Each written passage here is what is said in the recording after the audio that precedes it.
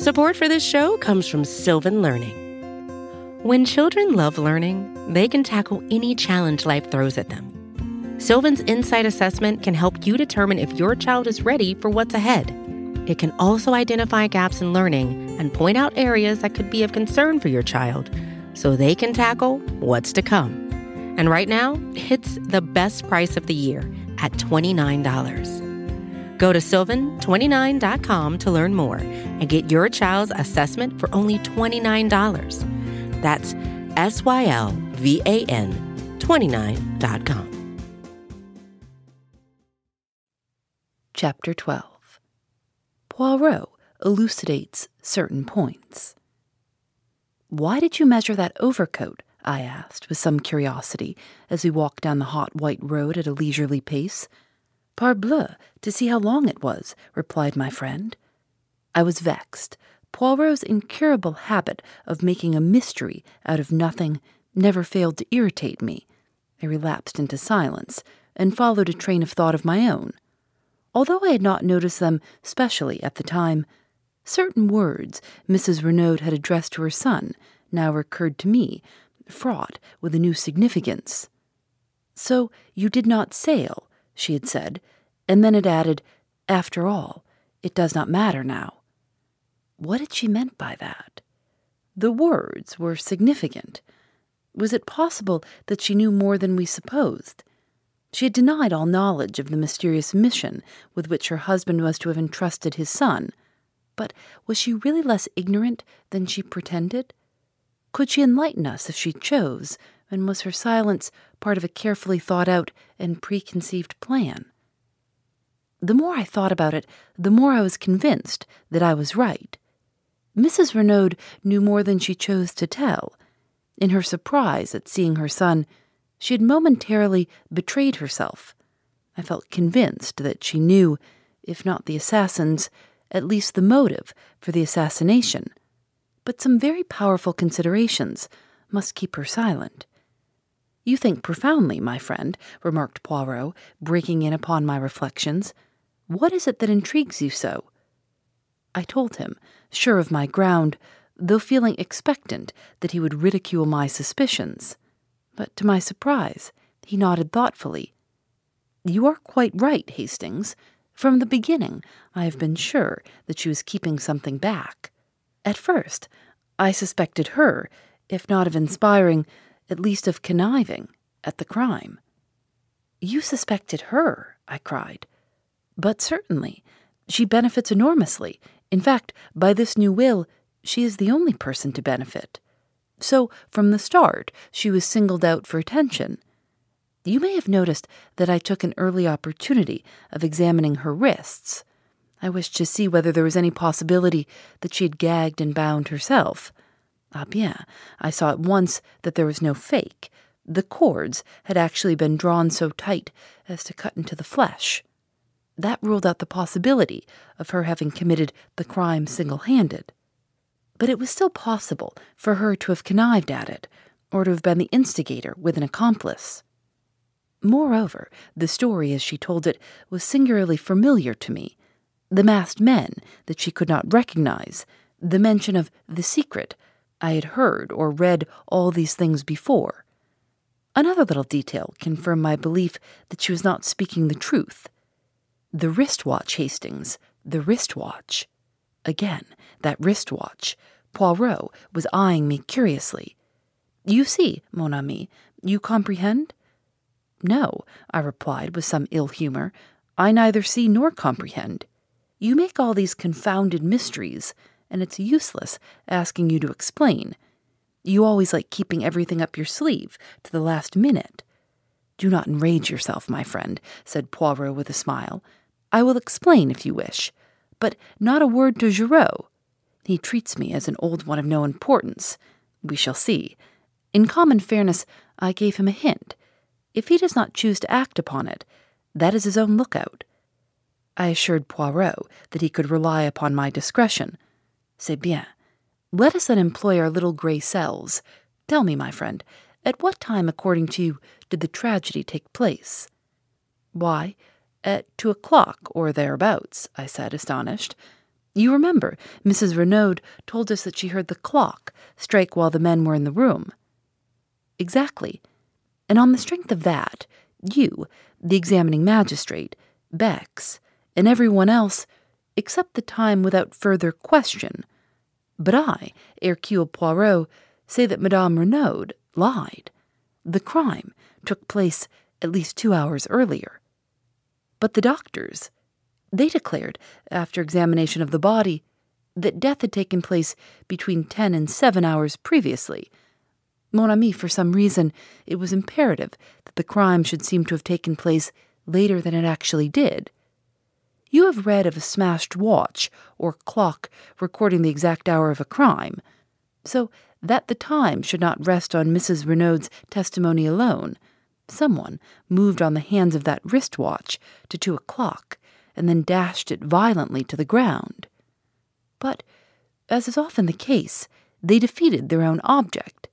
The glass was smashed, but the mechanism of the watch was uninjured. It was a most disastrous maneuver on their part, for it at once drew my attention to 2 points. First, that Madame Renaud was lying.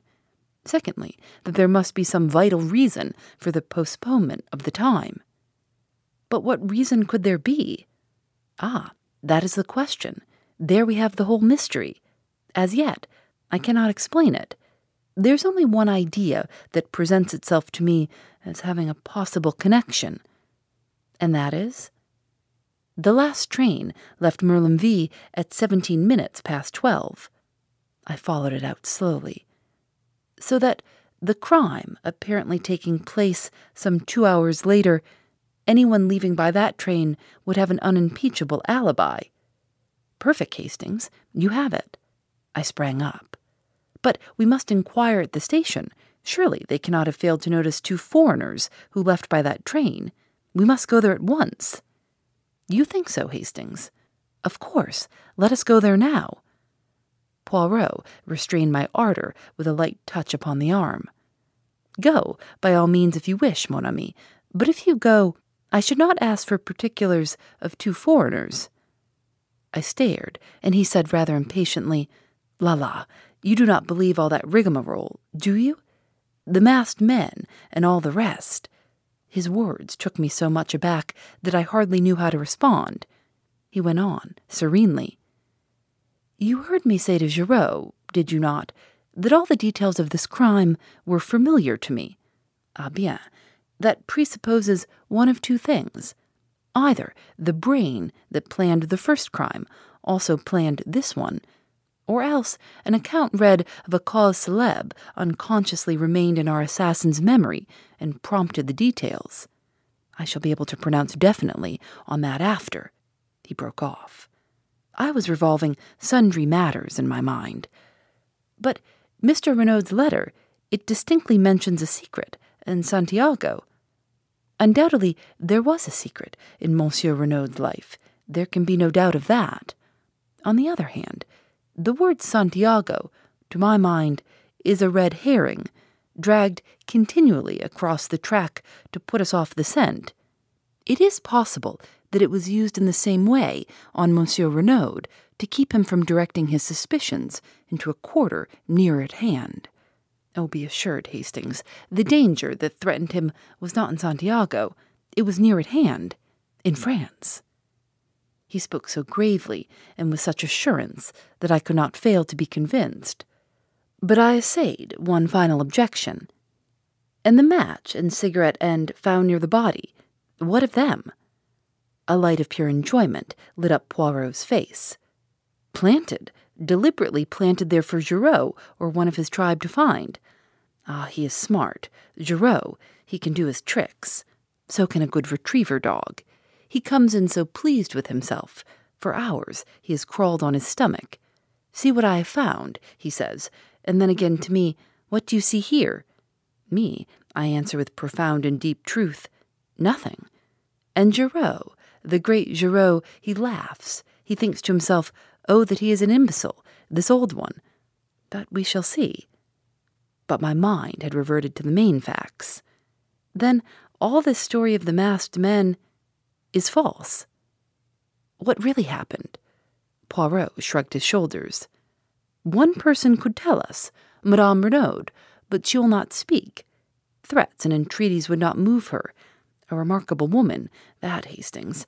I recognized as soon as I saw her that I had to deal with a woman of unusual character. At first, as I told you, I was inclined to suspect her of being concerned in the crime. Afterwards, I altered my opinion.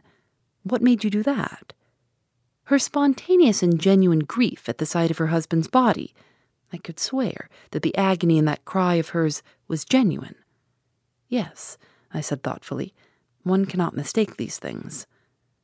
"I beg your pardon, my friend. One can always be mistaken. Regard a great actress. Does not her acting of grief carry you away and impress you with its reality? No, however strong my own impression and belief, I needed other evidence before I allowed myself to be satisfied. The great criminal can be a great actor. I base my certainty in this case not upon my own impression, but upon the undeniable fact that Mrs. Renaud actually fainted. I turned up her eyelids and felt her pulse. There is no deception.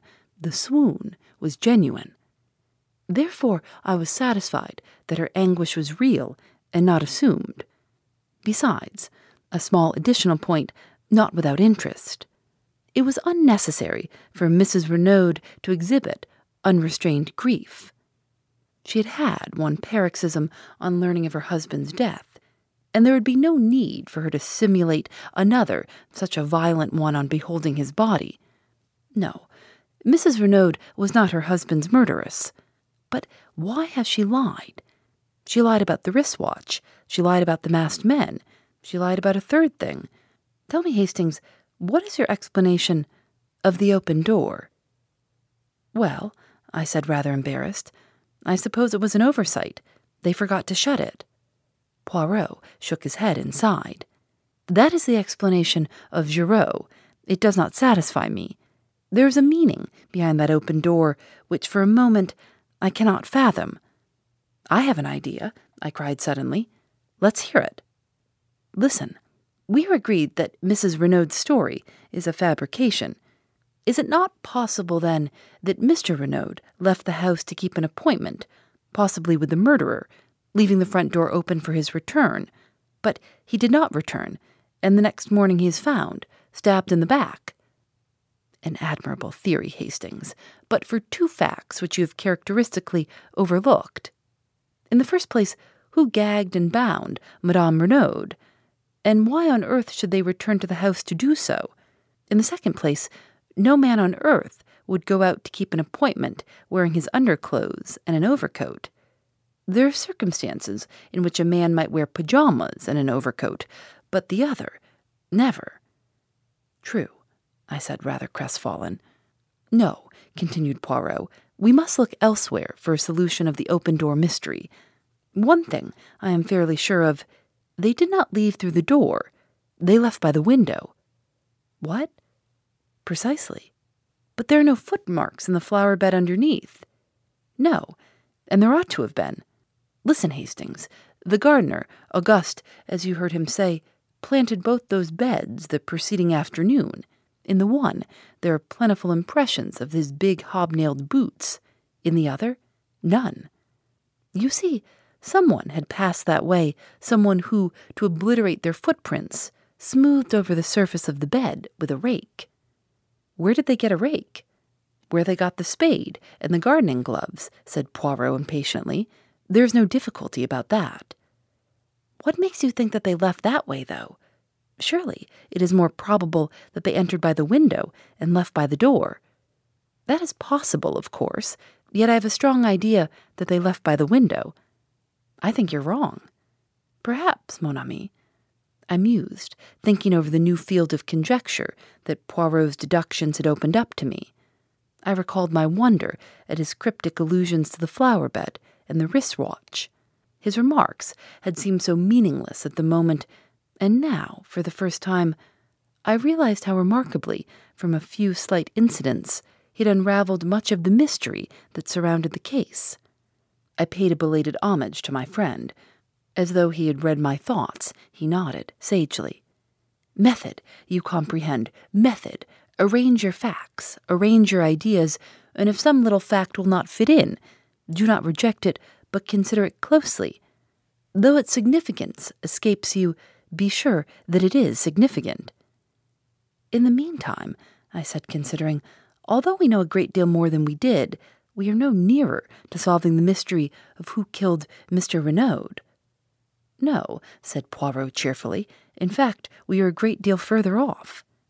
The fact seemed to afford him such peculiar satisfaction that I gazed at him in wonder. He met my eye and smiled. But yes, it is better so. Before, there was at all events a clear theory as to how and by whose hands he met his death. Now that is all gone. We are in darkness. 100 conflicting points confuse and worry us. That is well. That is excellent. Out of confusion comes forth order. But if you find order to start with, if a crime seems simple and above board, it is, how do you say it, cooked. The great criminal is simple, but very few criminals are great. In trying to cover up their tracks, they invariably betray themselves. Ah, mon ami, I would that some day I could meet a really great criminal, one who commits his crime and then does nothing. Even I, Hercule Poirot, might fail to catch such a one. But I had not followed his words. A light had burst upon me. Poirot, Mrs. Renaud, I see it now. She must be shielding somebody. From the quietness with which Poirot received my remark, I could see that the idea had already occurred to him. Yes, he said thoughtfully, shielding someone or screening someone. One of the two. I saw very little difference between the two words, but I developed my theme with a good deal of earnestness. Poirot maintained a strictly non-committal attitude, repeating, "It may be, yes, it may be, but as yet I do not know. There is something very deep underneath all this. You will see, something very deep." Then, as we entered our hotel, he enjoined silence on me with a gesture. This reading comes with the kind permission of Agatha Christie Limited. Phoebe Reads a Mystery is recorded in the studios of North Carolina Public Radio, WUNC.